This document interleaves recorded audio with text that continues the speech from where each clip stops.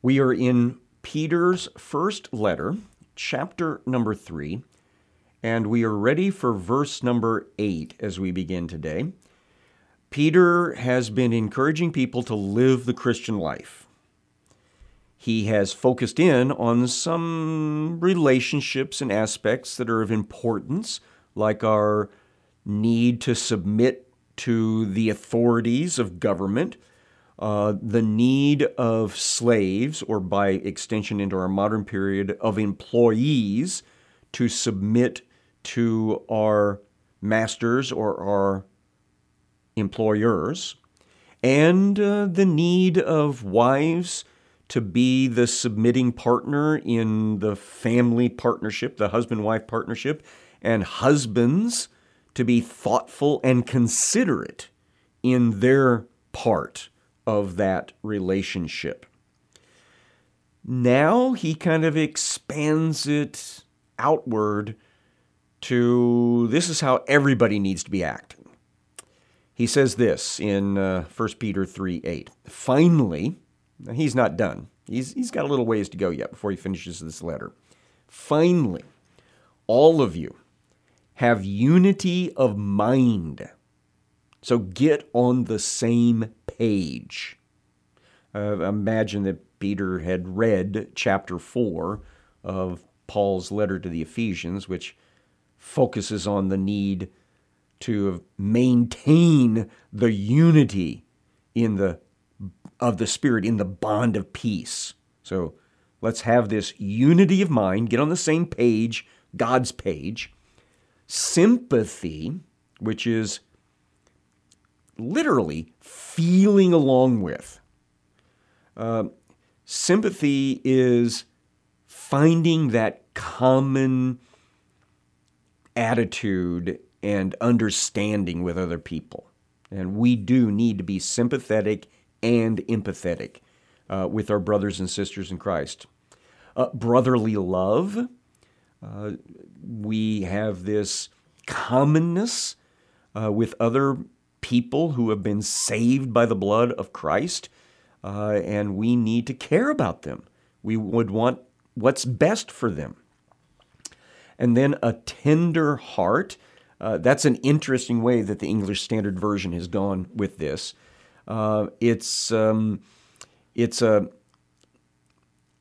Greek expression of the guts, good guts, because, the feeling, the emotional feeling that you have about other people it feels like it's centered down there below your belly button, right? And so he says, you need to have this feeling toward other people where you're touched by what's going on in their lives. The Gospels talk about how Jesus saw the people that were coming to him with their illnesses and their demon possessions and their worries about this thing or the other thing. And they were like sheep scattered on the mountain.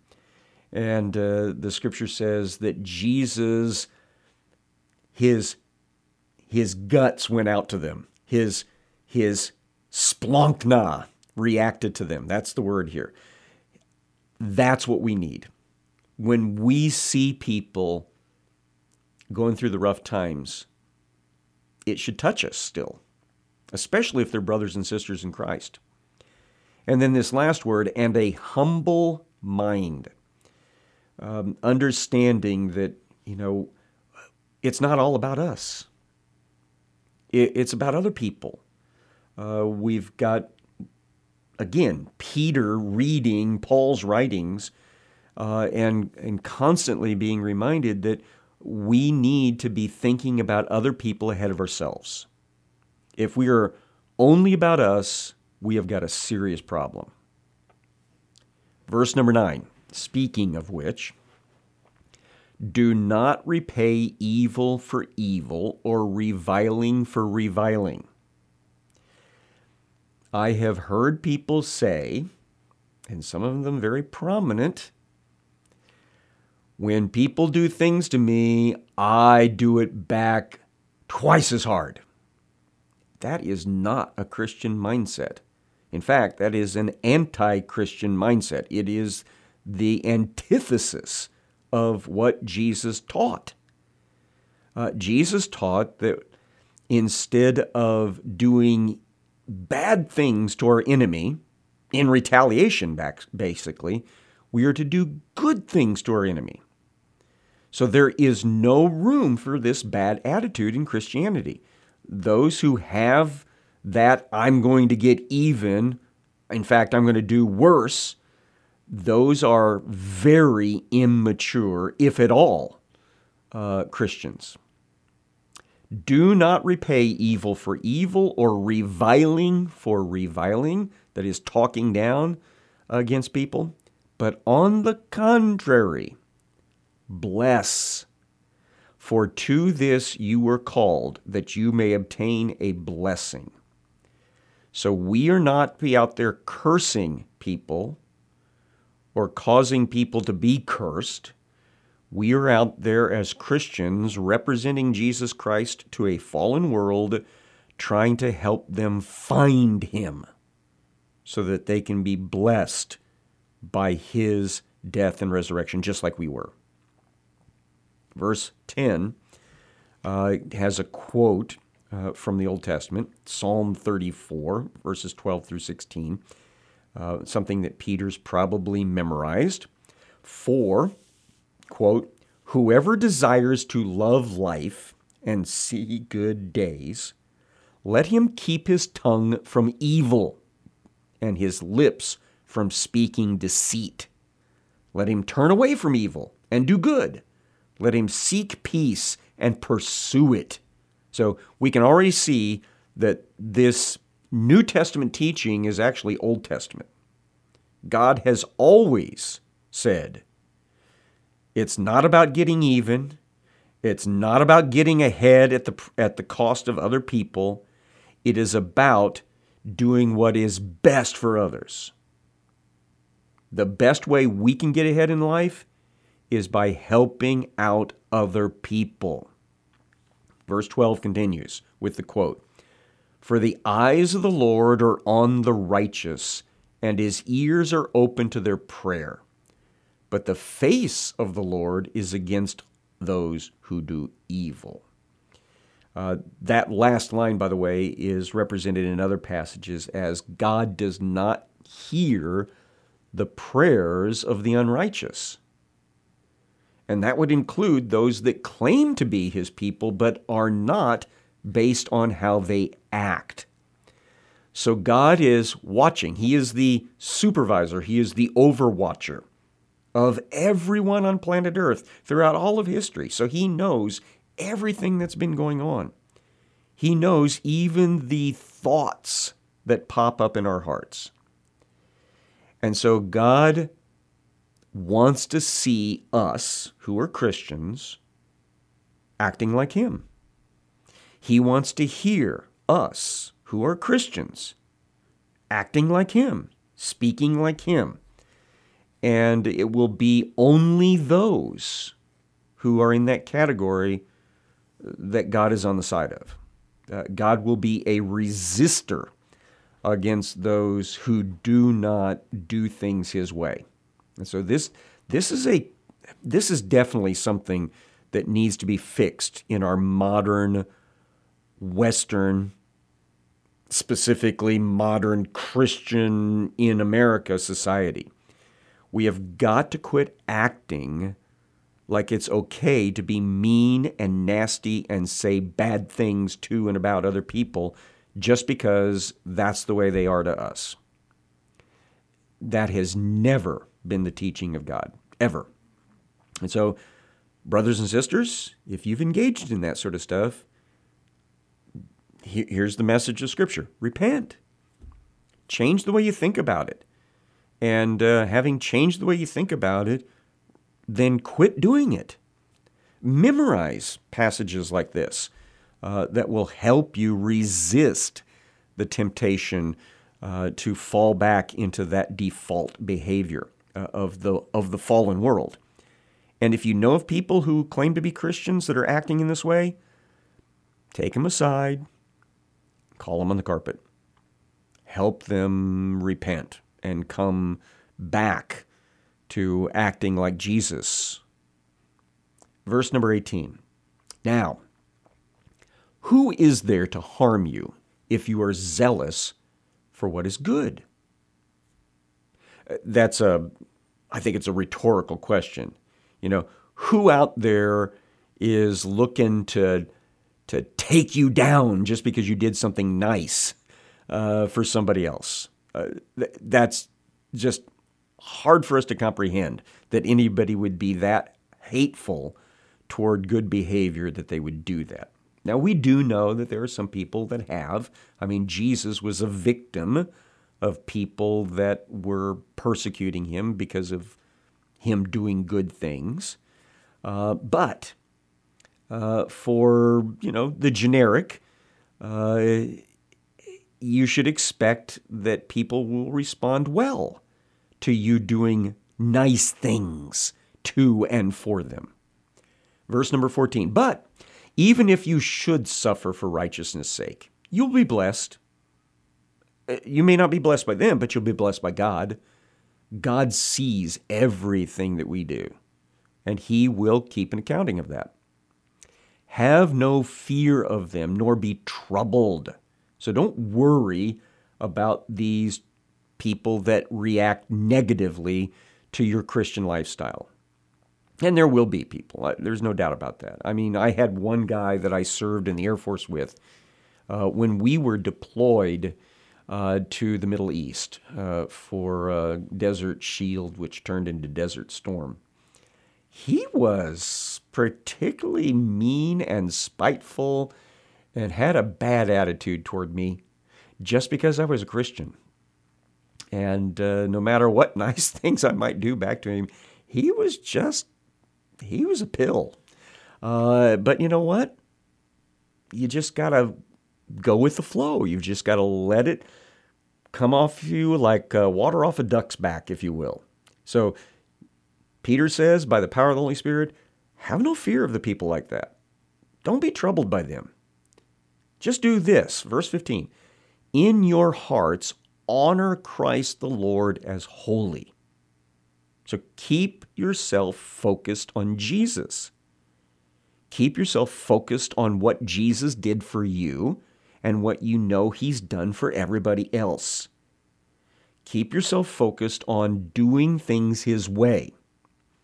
And then also keep this. This is part of our natural evangelistic mode. Always being prepared to make a defense to anyone who asks you for the reason for the hope that is in you. So as Christians, as Peter has been teaching us, we are supposed to be living these godly lives.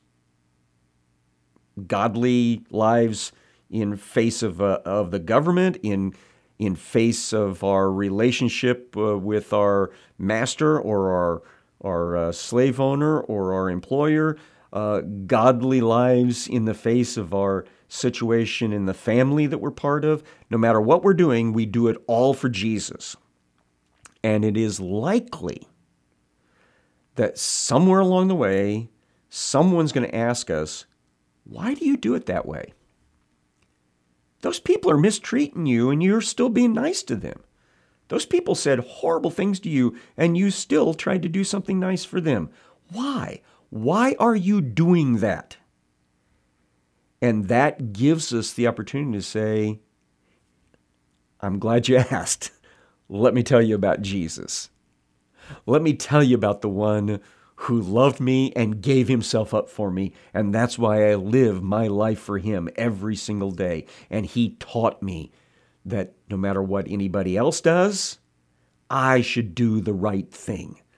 Let me tell you and introduce you to my Lord Jesus because he wants you to. And so that should be our standby mode, always ready to share the story of Jesus. And then Peter throws this little modifier in there. He says, yet do it with gentleness and respect. The gentleness word is the word for meekness, which we've talked about before. It's the idea of power under control. So we are to share the gospel in a gentle fashion, not a coming down on people like a ton of bricks, jumping on them with both feet and, stamping them into the ground. You must repent or else. We've got to do it thinking what's best for them. What's the best way of helping them come to a relationship? And also the respect part. It's literally the word for fear. And it's probably a response toward how we think about God. Everything we do, we need to do it fearing God, showing Him respect, making sure that we represent Him properly. But there's also the idea of respecting that other person. We've seen that in Peter's writing already, that we are supposed to treat people with honor. Not being mean and spiteful and hateful and all the other negative sorts of ways that we could talk about a relationship. Because the idea of the Christian life is to help other people come to the Christian life. Verse 16, having a good conscience. Conscience has to do with understanding we're doing the right thing, the right way. So having a good conscience so that when you are slandered, people are going to talk down about you in your Christian lifestyle. There's just no doubt about that. I mentioned the guy that I served in the Air Force with, but there are other circumstances like I was writing letters on a regular basis while I was in at graduate school on the topic of abortion. I was constantly writing in to the local newspaper, to the letters of the editor. And I had determined at the beginning I was going to do this not from a Christian standpoint, but I was going to offer things from a more generic viewpoint, not mentioning Christianity or the Bible or anything like that. And there were people that wrote in and slammed me as a Bible thumper and a Christian dictator and all this stuff. And I'm like, I never mentioned anything about Scripture. I never mentioned the Bible. I never mentioned my Christian faith. You made assumptions along that line, and negative assumptions. All I wanted to do was uphold the value of life from conception onward. And so I was being slandered in a way in that, but it was appropriate. I was fine with that, and I think Peter would be too. He says, having a good conscience so that when you are slandered, when people do start calling you a Bible thumper or a goody two-shoes and things like this, you already know it's their overreaction to the fact that you've been living the appropriate, measured Christian lifestyle in front of them. So when you are slandered, those who revile your good behavior in Christ may be put to shame. So when they accuse you of, having bad intentions and meanness and spitefulness, that no, the evidence of your lifestyle indicates that that's not true. In modern times, Christians are often accused of being homophobic or some other phobia, transphobia, just because we disagree with certain lifestyles that God wants to see something different than that. Now, hopefully we have communicated the love of God amidst all of that, so that when we are accused of being mean and spiteful, that all the evidence shows otherwise, that it's actually a matter of concern that we are showing. Verse 17, Peter says, "For it is better to suffer for doing good, if that should be God's will, than for doing evil." So again, a good reminder, don't get yourself in trouble legitimately, breaking the law. When you get pulled over by that state trooper and he presents you with a ticket, do not under any circumstances say that you are being, you're suffering for your Christianity. No, you're not. You're suffering for breaking the law, and justly so. Go pay the ticket and quit it. Instead, if we're going to suffer for something, we need to suffer for living the right lifestyle, and people punishing us for that. We here in America, we have not, by any stretch of the imagination, suffered like our brothers and sisters in Christ in other regions of the world, where they can be burned alive or drowned or beaten to death just for having a Bible or for saying that Jesus is the Son of the living God. We here in America don't understand true persecution. Not really. And so we need to be praying for our brothers and sisters in Christ who are suffering for doing good.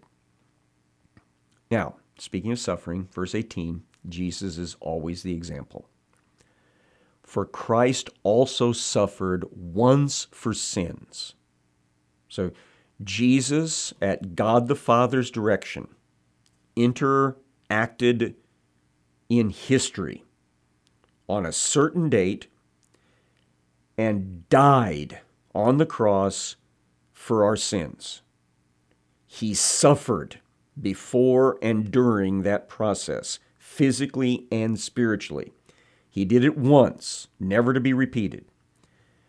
The righteous for the unrighteous, because he was the righteous and he was doing it for us, the unrighteous, that he might bring us to God, being put to death in the flesh, but made alive in the spirit. So he did all of that for us. He died so that we could die to sin with him. And then he resurrected again so that we, in the Spirit, might be resurrected to the newness of life, to be born again and to live holy as he is holy. Again, the Galatians 2:20 passage. The life which I now live, I live for the one who loved me and gave himself up for me. Great basic Christian teaching. Now, in phrasing that last part, where he says that Jesus was made alive again in the Spirit, the phrase could perhaps be better translated, made alive again by the Spirit, capital letter S, Spirit, the Holy Spirit. And because verse number 19 jumps on that idea of the Holy Spirit's activity in the gospel story, which is to resurrect Jesus on that first day of the week, and then says that same Holy Spirit was involved in another project. Verse 19, in which, or more specifically, I think it should be, by whom he went and proclaimed to the spirits in prison. And I think we need to add a modifier of time here, now in prison. That'll become obvious later. Jesus, let's make this very clear. Jesus did not, according to some stories that are out there, go to Hades during, that time period between the crucifixion and the resurrection and preach to the people that were detained in Hades. That is not what this story is about. This story is about how many years previous to the gospel story, there was another gospel that was preached. And that was a gospel that was preached by the power of the Holy Spirit to the world by Noah. And in a nutshell, it was basically this: repent and get in the ark, or you will drown and be lost. That was the gospel back at that time. And so when Peter is writing this, he's saying, You know, the Holy Spirit that resurrected Jesus from the dead also was active in preaching to those spirits that are now imprisoned in Hades. Verse 20, because they formerly did not obey when God's patience waited in the days of Noah. So those guys are now waiting in Hades, condemned and lost, because they didn't pay attention when they were alive to the gospel preaching of Noah.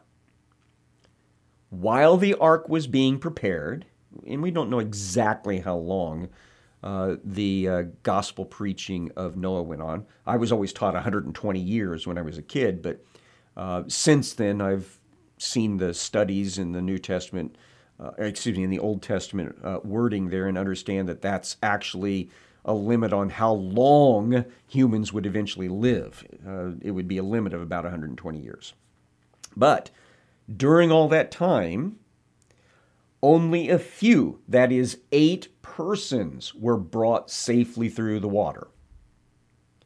So Peter's introduction here is the Holy Spirit who resurrected Jesus from the dead is the same Holy Spirit who several thousand years earlier had worked through the gospel preacher Noah in trying to get the people of the world before the flood to repent and get in the ark and be saved, but only 8 people acted on the offer of salvation. That was Noah, Mrs. Noah, their 3 boys that were still at home apparently, and their 3 wives or fiancés. 8 people in all. That's all that were saved. Only they came safely through the waters of the flood. Now that wording introduces another thing that Peter wants to talk to, which we'll get back to next time we're in the Word.